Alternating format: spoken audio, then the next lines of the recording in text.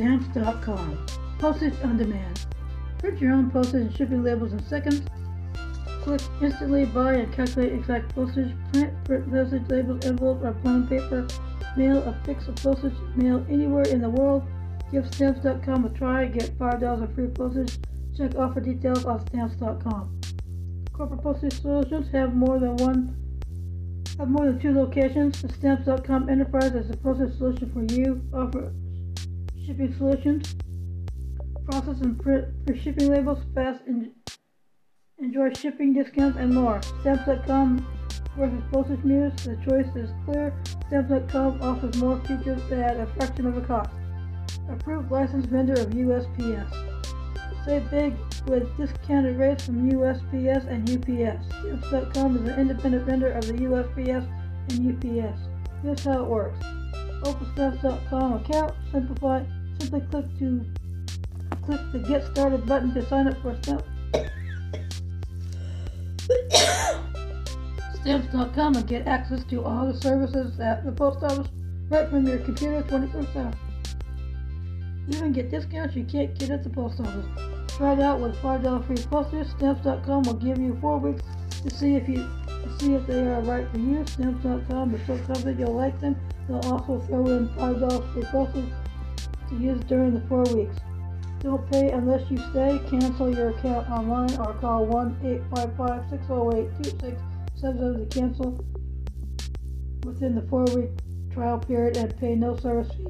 The monthly fee is just $17.99 plus applicable taxes, if any, including the first month. Your service will continue uninterrupted as long as you do not cancel.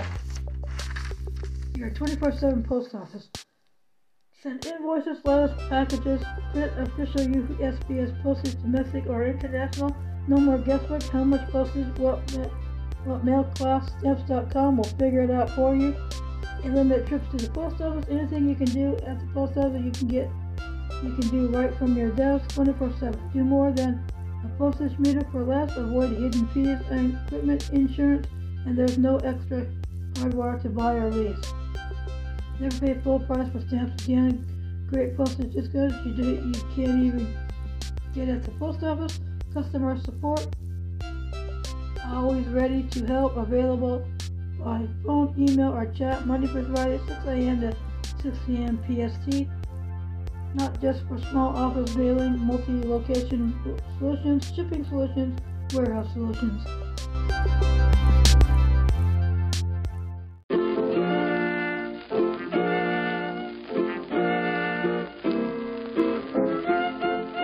Good morning. Today's FLOTUS is Julia Gardiner Tyler.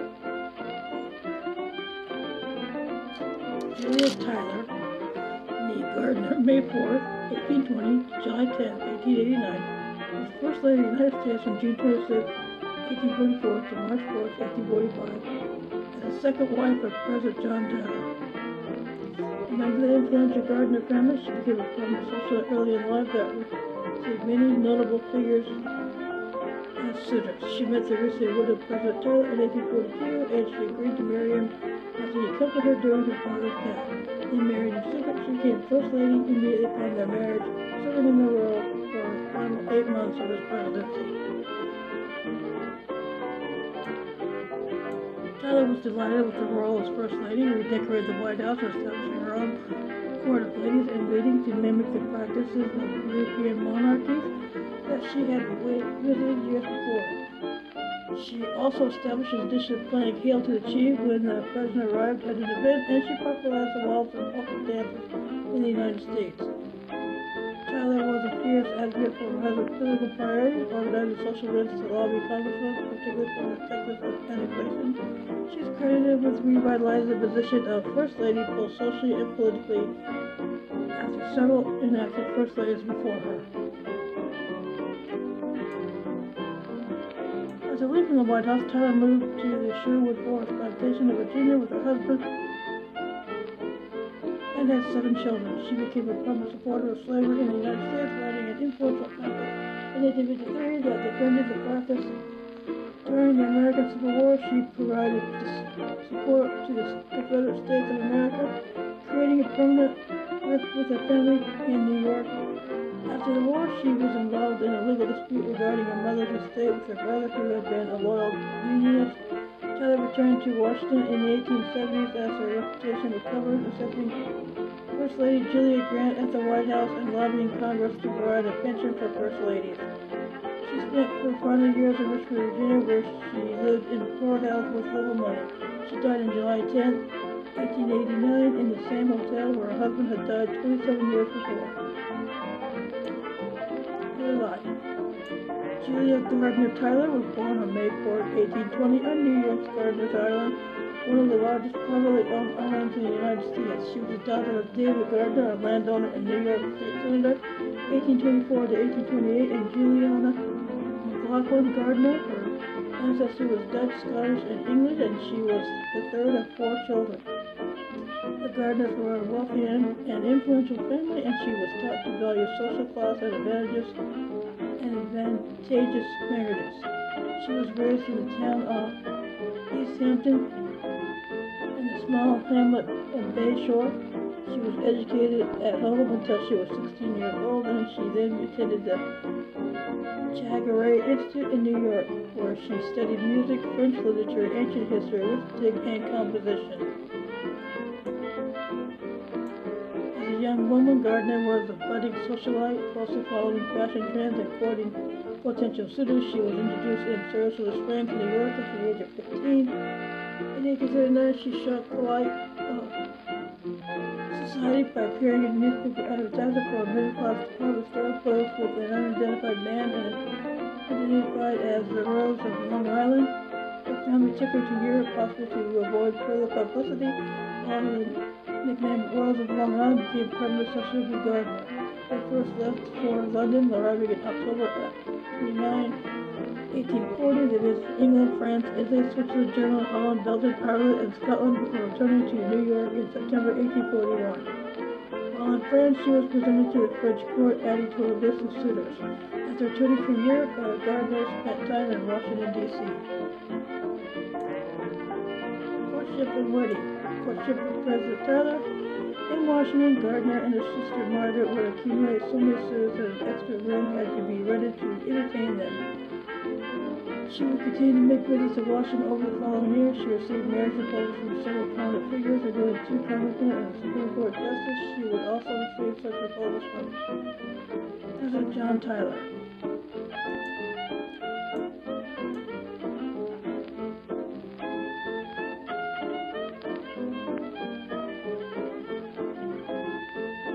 She first met Tyler on January 20, 1842, when she was 21 years old. Being introduced to him at a White House reception on Gardiner's request, the family spent more time in Washington. Returning in 1843, President Tyler invited Gardiner to a private game of cards on February 7, 1843, after which he playfully chased her around the tables. After the death of his first wife, Letitia Christian Tyler, Tyler made it clear that he wished to be romantic involved with Gardiner. Initially, the high-spirited and independent-minded northern beauty felt little attraction to the grave, reserved Virginia gentleman who was 30 years her senior, though the Gardiners and Tylers would grow close.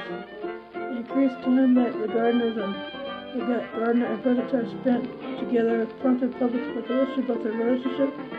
Tyler first proposed to her at a White House masquerade ball on February 22, 1843, when she was 22 years old. She refused that, and later proposals he made, though they reached their standing by the following month that they would someday be wed.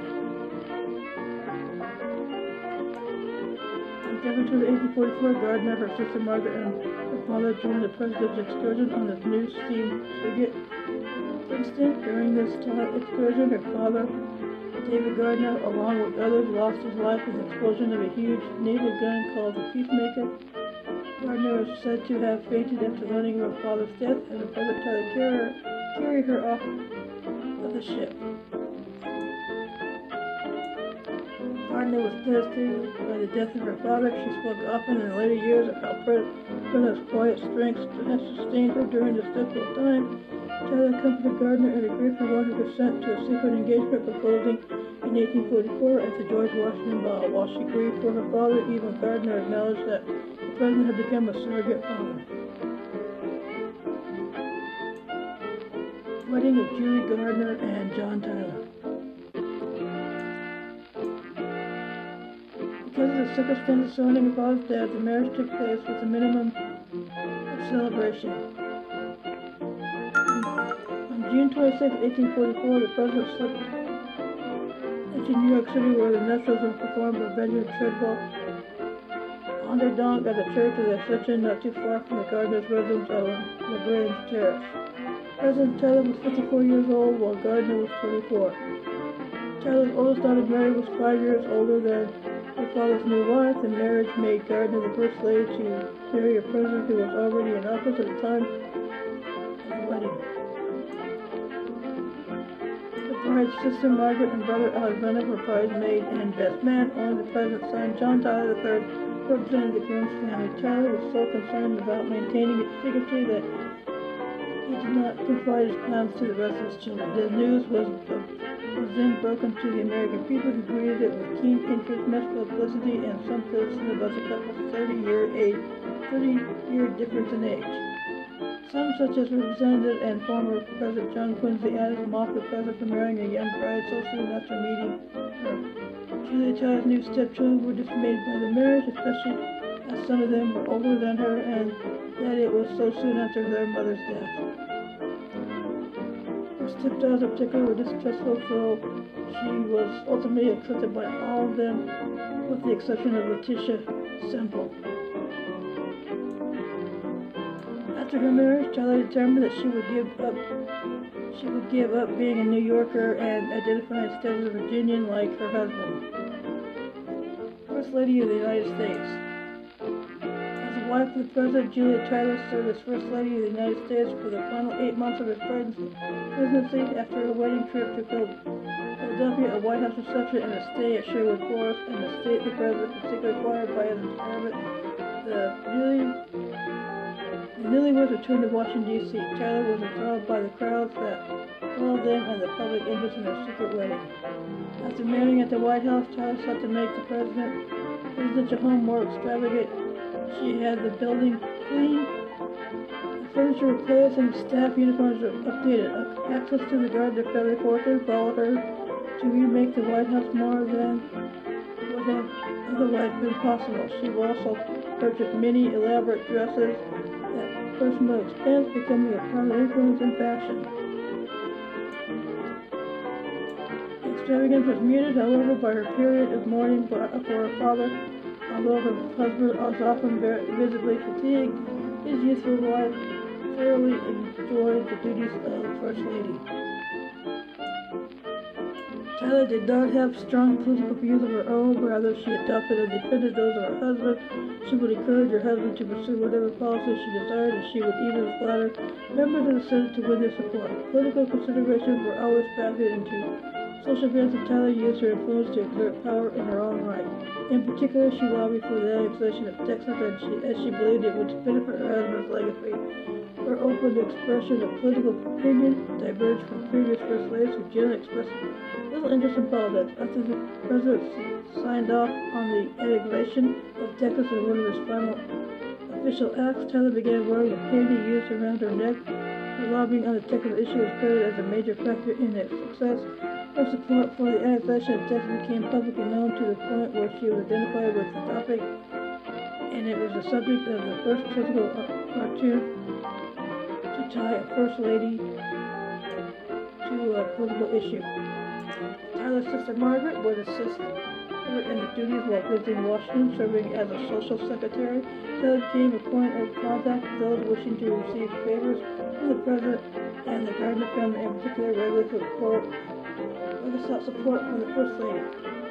Among her favorite requests were those for pardon and commutation by the President, and with Tyler's interjection that spared Babe the power from the death sentence in New York. Tyler was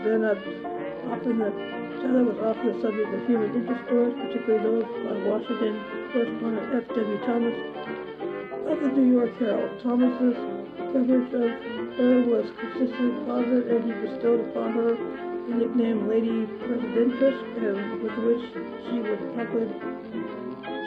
popularly identified.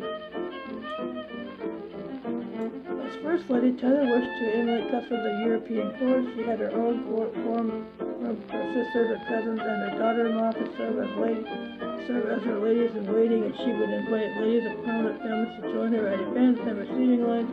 She also kept an Italian greyhound that accompanied her, which the president had ordered for her from Naples.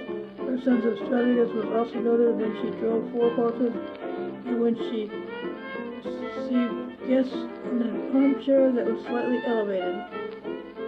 To bring an element of grandiose to the presidency, she began the tradition of a presidential anthem, having "Hail to the Chief" being played to announce the entry of the president.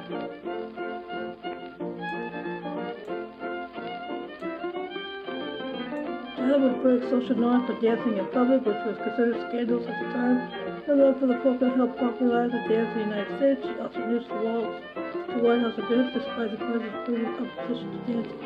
Several Julia waltzes were written in her honor and saw wide success. While Tyler was generally popular as First Lady, her love of drinking and dancing earned her the ire of religious citizens, and amidst the Second Great Awakening in the last month of her husband's administration, Tyler hosted a grand White House ball for 3,000 guests where she danced with several important guests. Post-presidency. Motherhood at Sherwood Forest Plantation. After leaving the White House, Tyler retired to a Sherwood Forest plantation where they would live until the Civil War. Although a northerner by birth, Mrs. Tyler soon grew accustomed to the leisurely routines of daily life as the wife of the wealthy plantation owner. The Tylers had 7 children together after leaving the White House: David Gardiner Tyler in 1846, John Alexander Tyler in 1848, Julia Gardiner Tyler in 1849, Lachlan Tyler in 1851, Lyon Gardner Tyler in 1853, Robert Fitzwalter Tyler in 1856, and Pearl Tyler in 1860. Tyler was responsible for the care of not only her 7 children, but several of her adult stepchildren, the 2 hired workers, and approximately 7 slaves that were made to work on the plantation. Tyler often hosted social gatherings and long-term guests at their home, and the family regularly traveled throughout the United States for vacation and for speaking engagements. She also carried out reservations of their home, their boat, and their carriage. Tyler and Richard bought Villa Margaret summer home in Hampton, Virginia to accommodate their growing family. The Tylers spent beyond their means, depleting the Gardner fortune and plunging them into financial trouble for much of their marriage.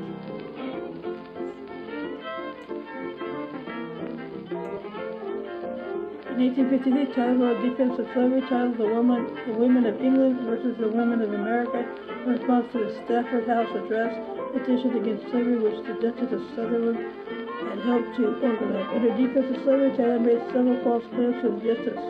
Slaves lived comfortably in the United States. Such a public expression of political opinion was unusual for a woman in the southern United States, but the nature of the slavery debate won acceptance for her essay among the South. In the North, she was regarded as a dull-faced and disparaging term for a northerner that supported the South. In response to Tyler's essay, Harriet Jacobs, a former slave and later abolitionist writer, authored her first published work, A Letter to the New York Tribune, in 1853. Civil War. As states began to secede in the build-up to the Civil War, the Tylers advocated the preservation of the Union. They went to Washington in early 1861 to alleviate the crisis, but Tyler proposed some to save social life to help improve northern-southern relations. By February, however, Tyler and her husband accepted secession and aligned themselves with the Confederate States of America. She volunteered to support the Confederate war effort during the Civil War, and she cut ties with her family in New York when they remained loyal to the Union. She became further opposed to the Union after Union soldiers captured her summer home, Villa Margaret. Worrying for her husband's health while he was away, Tyler joined him at the Confederate House of Representatives, and he died days later on January 18, 1862. As Tyler was a former First Lady, Union soldiers did not seize their home at Sherwood Forest Plantation, but her slaves began to leave. Taylor ultimately lost her 60 slaves and 1,100 acres of land due to military events. She moved north to her family home in Staten Island with several of her children, but family relations were so strained that her brother David refused to travel to Virginia to escort her to New York. Tyler eventually returned to the Sherwood Forest plantation, where she hired a manager and 2 employees to tend to it. With her 2 youngest children, she traveled to Virginia, where she lived with other Confederates that had settled there. She returned to Staten Island in November 1862. She bitterly argued with her Unionist brother, who was eventually banished from the house after striking her. Taylor was upset to hear that Sherwood Forest plantation had been captured while she was in New York, that her former slaves had been given the crops that they grew, and that the building was being used as a desegregated school.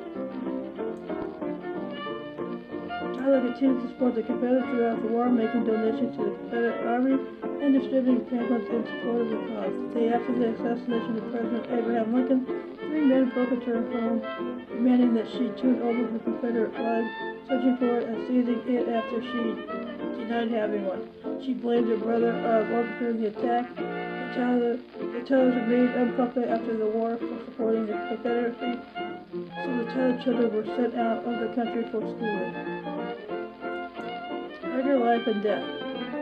In 1865, Tyler's brother David sued to prevent her from inheriting the bulk of their mother's estate, valued at $180,000, charging that she had exerted undue influence on their mother to execute wills despite her mental capacity.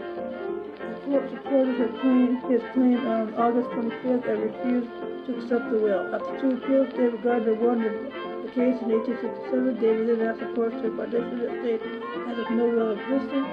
Tyler asked for a jury trial on the issue, and the jury declined to consider the contested will as an argument in her favor. Tyler was also involved in a separate legal battle to regain her summer house, Villa Margaret, which she would eventually win back in 1869. After trying to sell it to President Ulysses S. Grant, she was forced to sell Villa Margaret at a loss. She resided at the Gardiner Tyler House from 1868 to 1874. Tyler resumed her social status in Washington in the 1870s as the stigma of her Confederate sympathy subsided. She would sometimes attend to White House events, supporting First Lady Julia Grant as hostess. In 1870, Tyler donated a portrait of herself to the White House, starting the First Lady's portrait collection. In 1872, Tyler moved to Georgetown. She and her daughter Pearl both converted to Roman Catholicism and were conditionally baptized in May 1872. The depression that followed the Panic of 1873 depleted her finances, forcing her to move back to Sherwood Forest Plantation and to sell all of her other properties. She lobbied Congress for a pension that was granted a monthly allowance in 1880. Following the assassination of President James Garfield in 1881, Congress granted an annual pension of $5,000 to widows of former presidents. Her residence is listed as Williams Landing in Hamilton County, Tennessee, on page 342 of the list of pensioners on the roll. January 1st, 1883, where she is shown receiving $416.66 per month as a widow. In 1882, Tyler moved to Richmond, Virginia. Toward the end of her life, she suffered from malaria. She made her final visit to Washington in 1887, where she met with First Lady Frances Cleveland, to whom she would sometimes provide advice. Tyler suffered a stroke in Richmond and died there at the Exchange Hotel on July 10, 1889, aged 69. Her husband had died of a stroke 27 years earlier in the same hotel. She was buried next to him at Hollywood Cemetery in Richmond. She had lived the longest post-White House life of any First Lady, living another 44 years after leaving the White House. She would hold this record until it was overtaken by Frances Cleveland. Her funeral was held in Richmond at St. Peter's Cathedral on July 12, 1889, and attended by Governor Fitzhugh Lee and Mayor James Taylor Ellison, with the absolution performed by Bishop Augustine van der and the Bible. Legacy. The papers of the Tyler family, including Julia Gardiner Tyler, are held by the Special Collections Research Center at the College of William and Mary. Many of the papers have not been incorporated into historical analysis of Julia Tyler as of 2016. Tyler's son Lyon, like his father, married his second wife late in life. As a result, Julia Tyler had two grandsons that survived into the 21st century. One died in September 2020, while Harrison Ruffin Tyler was still alive as of that day. Tyler was generally well received during her time as First Lady, and she is credited with stirring the Washington social world after the death of her husband's first wife. She also provided a level of extravagance to the presidency, but she did little to change or expand the substance of the role of First Lady. Instead, she strongly affected the role's imagery, incorporating regal elements. She is recognized as one of the most successful hostesses in the history of the White House, and she was one of the earliest First Ladies to be directly active in politics. Her prominence in Washington has prompted greater historic interest in her life compared to the less active presidential wives that immediately preceded her. Guarded by historians. Since 1982, Standard College Research Institute has periodically conducted surveys asking historians to assess American first ladies according to a cumulative score on the independent criteria of their background, value to the country, intelligence, courage, confidence, integrity, leadership, being their own women, public image, and value to the president. Consistently, Tyler has been ranked in the lower half of the first ladies historians in these surveys. In terms of cumulative assessment, Tyler has been ranked 27th 42 in 1982, 27th 37 in 1993, 26th of 38 in 2003, 28th of 38 in 2008, 27th of 39 in 2014. In the 2014 survey, Tyler and her husband were ranked as the 34th out of 39 first couples in terms of being a power couple. Thanks for listening to this episode of Julia Gardiner Tyler. Have a good week and stay safe.